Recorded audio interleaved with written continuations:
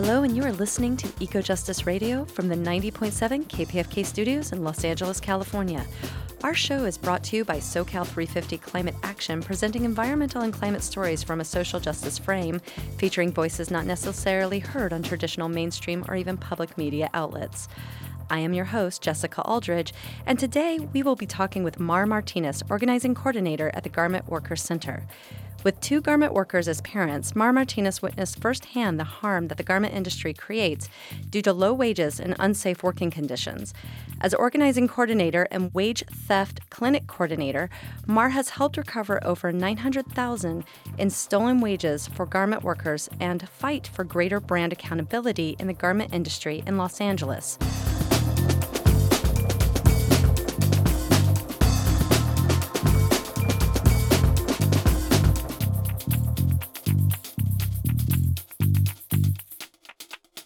On today's show, we are discussing sweatshops, LA's dirty secret, and the fight for garment workers. When we fight for environmental standards and rights, we must always take into consideration the health, safety, security, and equity of people, our brothers and sisters. It is impossible to disconnect social justice from environmental justice. As we have discussed in previous shows, fast fashion sows a web of questionable environmental and human rights issues. The world consumes about 80 billion new pieces of clothing every year, and Americans generate 82 pounds of textiles waste, while we are continuously bombarded by cheaply sold clothes and marketing campaigns to buy more.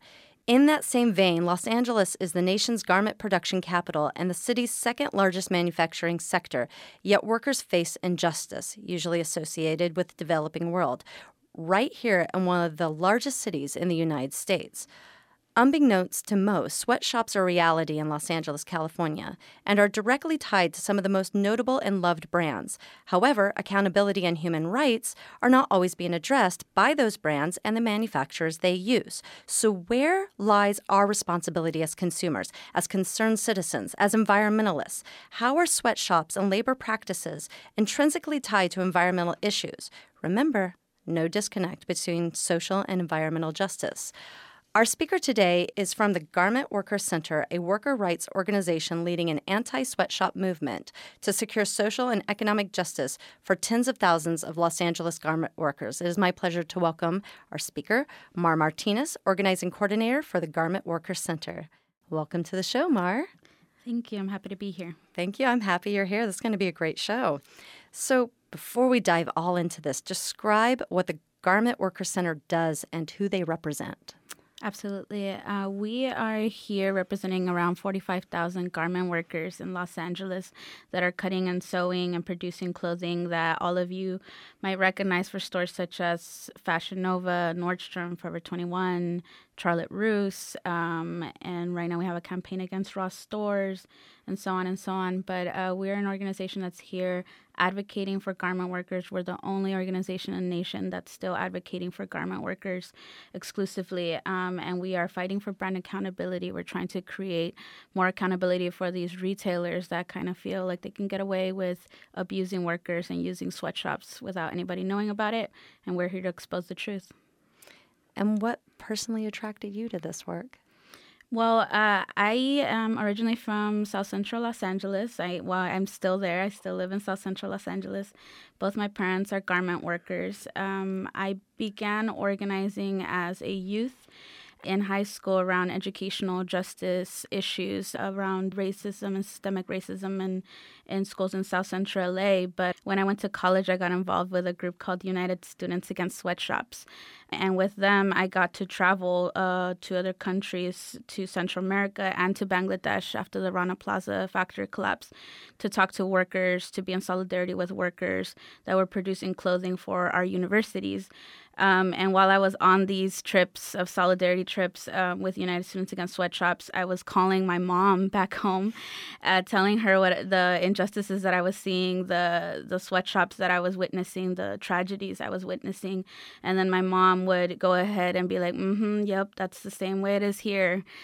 She would be saying that, the piece rate, wage theft, bad conditions in the factories were all also normal in the LA factories that she worked on. And it clicked for me then that I'd been ignoring the injustices that my parents had been going through while I was fighting for justice in the school system and against racism in my community in South LA. I was ignoring this really big issue that had caused so much poverty and strife for my family. So I decided to come back to LA and seek out Garment Worker Center, who was, the only organization that was working with garment workers in LA, and decided that that's what I wanted to do, that I wanted to advocate for people like my mom and my dad who had worked in these factories in LA their whole lives. Wow. And yeah, you just mentioned the Bangladesh garment factory. And on one of our previous radio shows, we spoke about textiles manufacturing and the environmental effects, such as waste and pollution. We talked about Bangladesh. That factory, when it collapsed, it killed over 1,000 people. It injured at least 2,500, and it was the fourth largest industrial disaster in history. How is the everyday reality of a person working in a garment factory with sweatshop conditions directly related to environmental issues? Absolutely.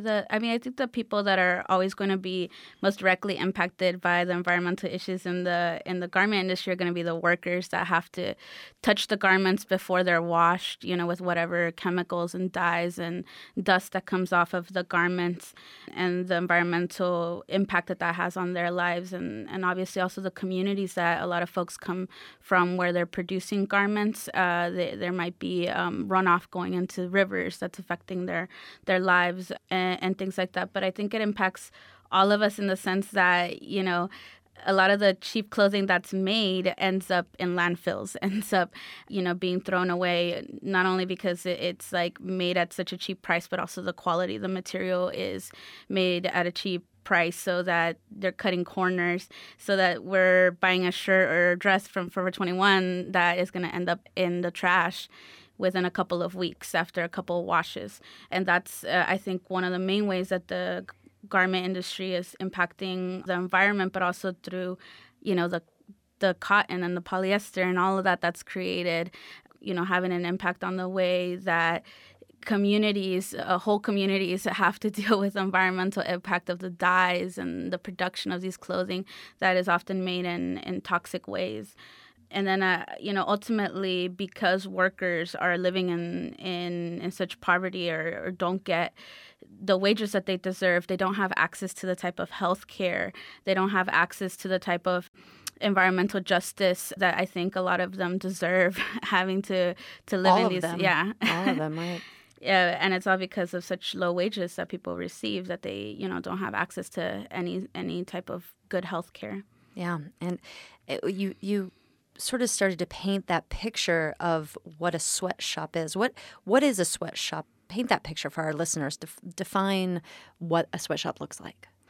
Yeah, I think when I envision a sweatshop, and sweatshop is a word that specifically is talking about garment production and the history of this garment production. But when I see it, I picture a room that's filled with machines and clothing and garments everywhere piled up high, where it's hot, there's no ventilation.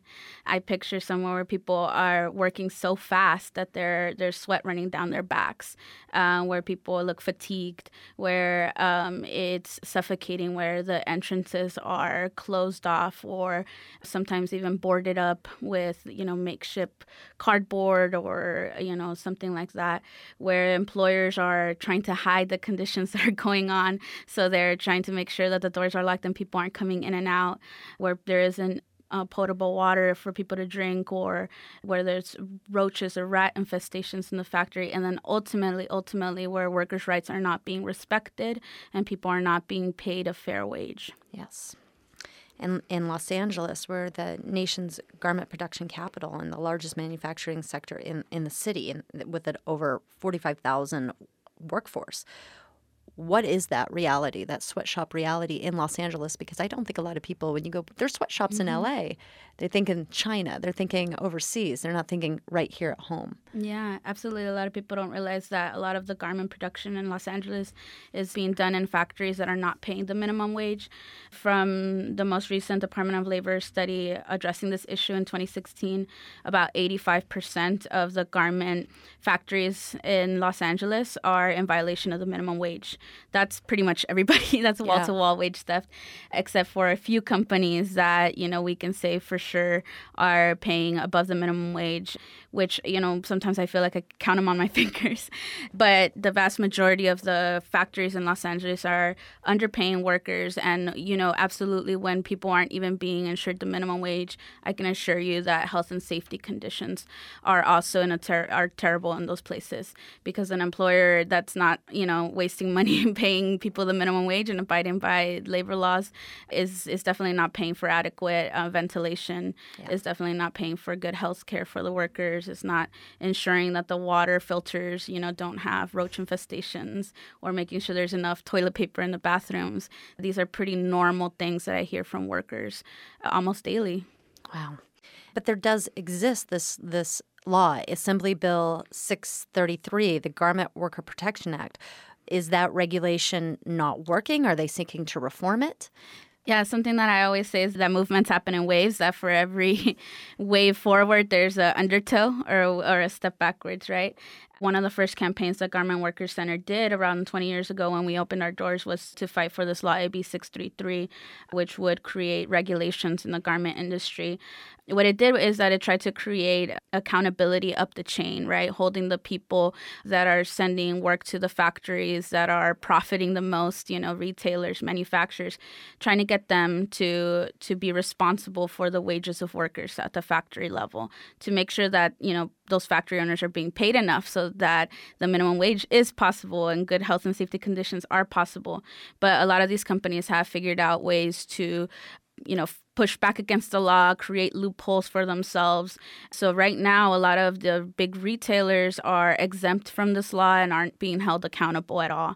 And a lot of manufacturers, even contractors, have realized that when we file cases against them, that they can shut down their doors and nobody's going to go look for them once they've shut down. And so then we have situations where we win cases or employers don't even show up to their meetings, to their hearings, and we win our cases, but there's absolutely no one to collect from. So we actually know that, because of all of this that has been going on, there's about 11 million in owed wages to workers that I would say that the garment industry owes garment workers. If you are just tuning in, you are listening to Eco Justice Radio on 90.7 KPFK. The Fair Labor Standards Act sets up something that's called a piece rate. What is a piece rate, and how is it being used to undermine minimum wage? So the piece rate is something interesting. So if you can imagine, the piece rate is where people are being paid for the pieces that they're producing instead of the hours that they're working. What the law says is that they're supposed to be guaranteed the minimum wage anyways. So even if you don't produce enough to meet the minimum wage, they're supposed to guarantee it for you. But what a lot of garment employers do is that they abuse the piece rate and create a sub-minimum wage for garment workers. That's the reason why workers are only receiving around $5 an hour on average when they're working in these garment shops through the piece rate. To make it easier to understand, like imagine if you worked at a toy factory and you were paid for the amount of toys that you created instead of by the hours that you spent there. So, and these piece rates are really low. They're like 4 or 5 cents, 10 cents. The highest I've heard is 25 cents in the 5 years that I've been organizing with garment workers. That's pretty much what I've heard. 3.5 cents. Somebody could have one employer cut the piece rate down in half of a penny. But, even as the minimum wage increases, because the piece rate isn't increasing, garment workers really haven't seen the benefits of these fights for 15, of these fights for a higher minimum wage for decades now.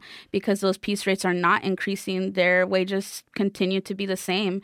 And not only that, we're at the Garment Workers Center really believe that the piece rate can't be regulated and has to be eliminated, not just because of the low wages that it causes, but also because of the health and safety concerns.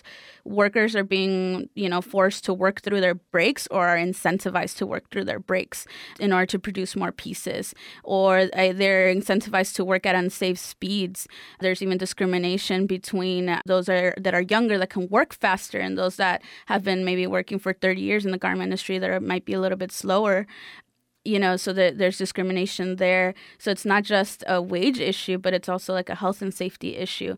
So we believe that, there can be production goals, but workers need to be ensured the minimum wage. There can't be any loopholes. There can't be any sub-minimum wages for any workers. And then people are encouraged to take the clothing home then too, right? Because it's like, well, if I go home and I work all through the night, and I'll get paid for this piece. Yeah. So, and this is where I can share a little bit about growing up in the, around the garment industry with my parents. Like oftentimes, employers will make workers take work home, and, I would help my mom unsew clothing or stick tags on clothing or trim clothing or fold clothing because, she was being paid by the piece. And if I could help produce some pieces with her, then that would mean more wages for our family. Yeah. So oftentimes that's what happens, is that the garment industry is just having this big impact, not just on the worker, but on the entire family, who often has to chip in to try to produce more pieces. Yeah. And the Garment Workers Center is currently working on a campaign that's targeting Ross Dress for Less. What's happening there, and what is being asked of Ross? Yeah, so the Department of Labor did this study, and they found, the same wage stuff that I'm talking about in 13 factories that produced Ross clothing. All 13 of those factories shut down. We found 4 workers that were courageous enough to file formal claims against Ross stores, and they won their judgment of over $800,000 owed in wages that were stolen from them because they worked those hours, and they proved that they worked those hours, but they are unable to collect that money because the factory owners shut down, the manufacturers shut down, and the loophole in the law allows Ross to kind of get away with it and say we had no control over our contractors. But the Department of Labor study also showed that Ross was underfunding their orders, so that it was impossible for these garment workers to receive the minimum wage based on what Ross was providing for these orders. So this is how we know that there's a direct link between what the retailers are paying for the garments and what the workers receive in wages, but they refuse to take accountability for it, and the law refuses to hold them accountable. So we've decided to take the fight to the streets, to take the fight to them directly, and to show them, take the workers face to face. We just came back from an action. The annual shareholders meeting, right? Yeah. You were personally there. Yeah, I went in. We'd been campaigning for 3 years, just simply asking for a meeting so that we can try to resolve this issue so that they can help restore these wages for these workers that were stolen from them. And so I went into the shareholder meeting and just to make a statement about what's been going on and to make the question, why won't you meet with these 4 workers and resolve this matter? And, as I went into the meeting, I had 3 security guards escorting me the whole time. They told me I could only speak for 2 minutes. But the minute that I started talking about sweatshops, the second that came out of my mouth, one of the Ross representatives took the mic away from me. So then I had to use my own natural voice to get my message across and continue making my statement. And very quickly I had all these security guards surrounding me, telling me that if I wanted to get arrested, if I kept making a threat, if I kept making my statement, I would be arrested. And they escorted me out. They kicked me out of the meeting and told me I had to take the shortest route out of Ross Store's headquarters. Yeah. And then I joined the protesters that were outside. We took about 15 of our members and allies out, and we were also joined by United Students Against Sweatshop students from UC Santa Cruz that had joined our action, and a couple unions that also showed up in support. We thank all of them for joining us.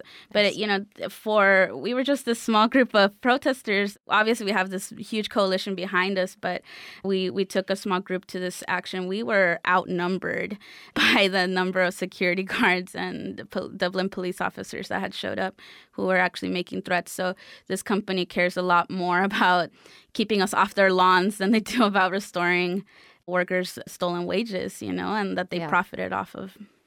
Yeah. And what is this concept of cutting and running, and how does that ensure that wages stay low? Yeah, this is exactly what we're talking about here, is that, workers speak up And instead of resolving the issue, these companies will say, oh, we don't want to do business with this factory that violated workers' rights. So they take their production out of that factory instead of resolving it, and they just put it again in a different factory that's still exploiting workers. So cutting and running is just a tactic of pretty much running away from the problem, shutting down factories, throwing their hands up and saying, oh, there's nothing we can do about it. And especially for workers, it means that by the time that they win a case, they have no one that can pay their wages, that can, resolve the retribution. Yeah, give them the retribution that they're owed, that, courts have said that they're owed, that the losses that is owed to them. When people are buying clothes, I don't think most people understand what the true cost of the garment is that they're buying. And we've covered some of those within this conversation. How do you explain that true cost to somebody? Yeah. This is a tricky question because I think that a lot of times the consumers themselves are also being exploited by these corporations. Yes, these garments do cost a lot to make. These garments are... the production of the garments, transportation, selling, all of that, there's cost that goes into it. There's also the environmental impact that it has. But I think it's incredibly unfair when I see these corporations advertising to the young people. A lot of us have things like student debt. We're dealing with a rent crisis. We're dealing with all these issues. And then we're expected to buy these clothing from these companies that are multi-billion-dollar company. Like Ross Stores just made $14 billion in revenue last year, and at the same time, like, they're paying like $6 for a piece of garment to be made. $2 is what the contractor receives to actually sew the clothing. And then they go and they sell it to all of us at really high prices and profit all of that. So yeah, the true cost of the garment is something that is, kept away from us, so that we go ahead and pay for that brand, for that label, and then don't think about how the real impact of that clothing on the workers' lives, on the environment, and all those things. And that the increase, if we increased wage, it doesn't negatively have to impact the consumer or impact the price of the clothes. It can come from the deep pockets of... Yeah, I think that's what bothers these companies, that we're asking them to dig into their own profits, to not pit consumers against workers by saying that they're going to have to pass down the increased cost of production of paying workers correctly onto the consumer, even though I think it would only cost them like $1 more to double the wages of garment workers per garment. So to me, it just absolutely seems outrageous for them to say we can't ensure workers' rights or not, the consumers are going to be affected or something like that. It just, that's a ridiculous argument, a PR tactic that's meant to... pinning the consumer against the garment worker too, right? Yeah, and what we need right now is solidarity between consumers and workers, so that we're working together to not only make sure that the workers' rights are ensured, but that, clothing is made in a way that is good for all of us, for the consumer and the worker. And how do we know if a business is taking responsibility? And is there information out there that the general public can look to know, like, if I buy from this company, they've got fair wages and they're fair trade or whatever it might be? Yeah, there's absolutely lots of organizations that are doing that work. Fashion Revolution is one that we've been working with right now, but Garment Workers Center actually wants to become, has a goal of creating like a monitoring system for garment shops here in Los Angeles. It can take lots of different forms. That's why we're always asking people to support us any way that they can, because we have lots of plans, lots of big dreams. It's really hard to monitor this industry. And how do we? We've got a couple minutes here left, and I want to make sure that we're able to say how do we support the garment workers, and then tell our listeners where they can find more information and the upcoming actions. Absolutely. So you can always find us on social media, Instagram, Twitter, Facebook, using Garment Workers Center to look us up. Right now we have a petition around the Ross campaign. You can use the website, the bit.ly Ross Contracts for Less. to access that, or also go to our social media and sign on to our petition to shareholders. And always our website is garmentworkerscenter.org, and you can go there. We would love for folks also to know that they can always donate to our organization after signing on, because like I said, we have lots of plans, we have lots of big ideas, but we're also a really small organization, and this is an issue that a lot of foundations ignore.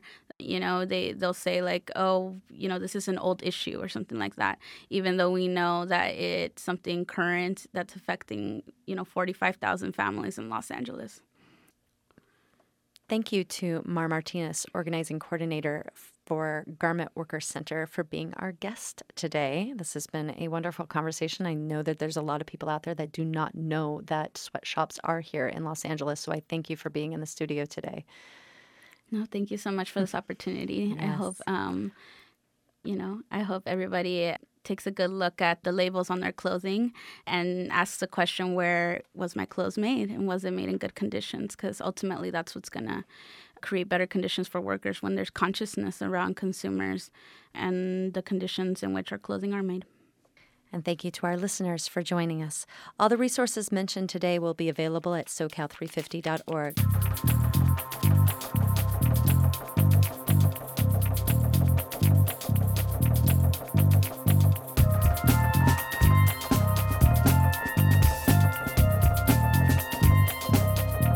You've been listening to Eco Justice Radio, brought to you by SoCal 350 and 90.7 KPFK.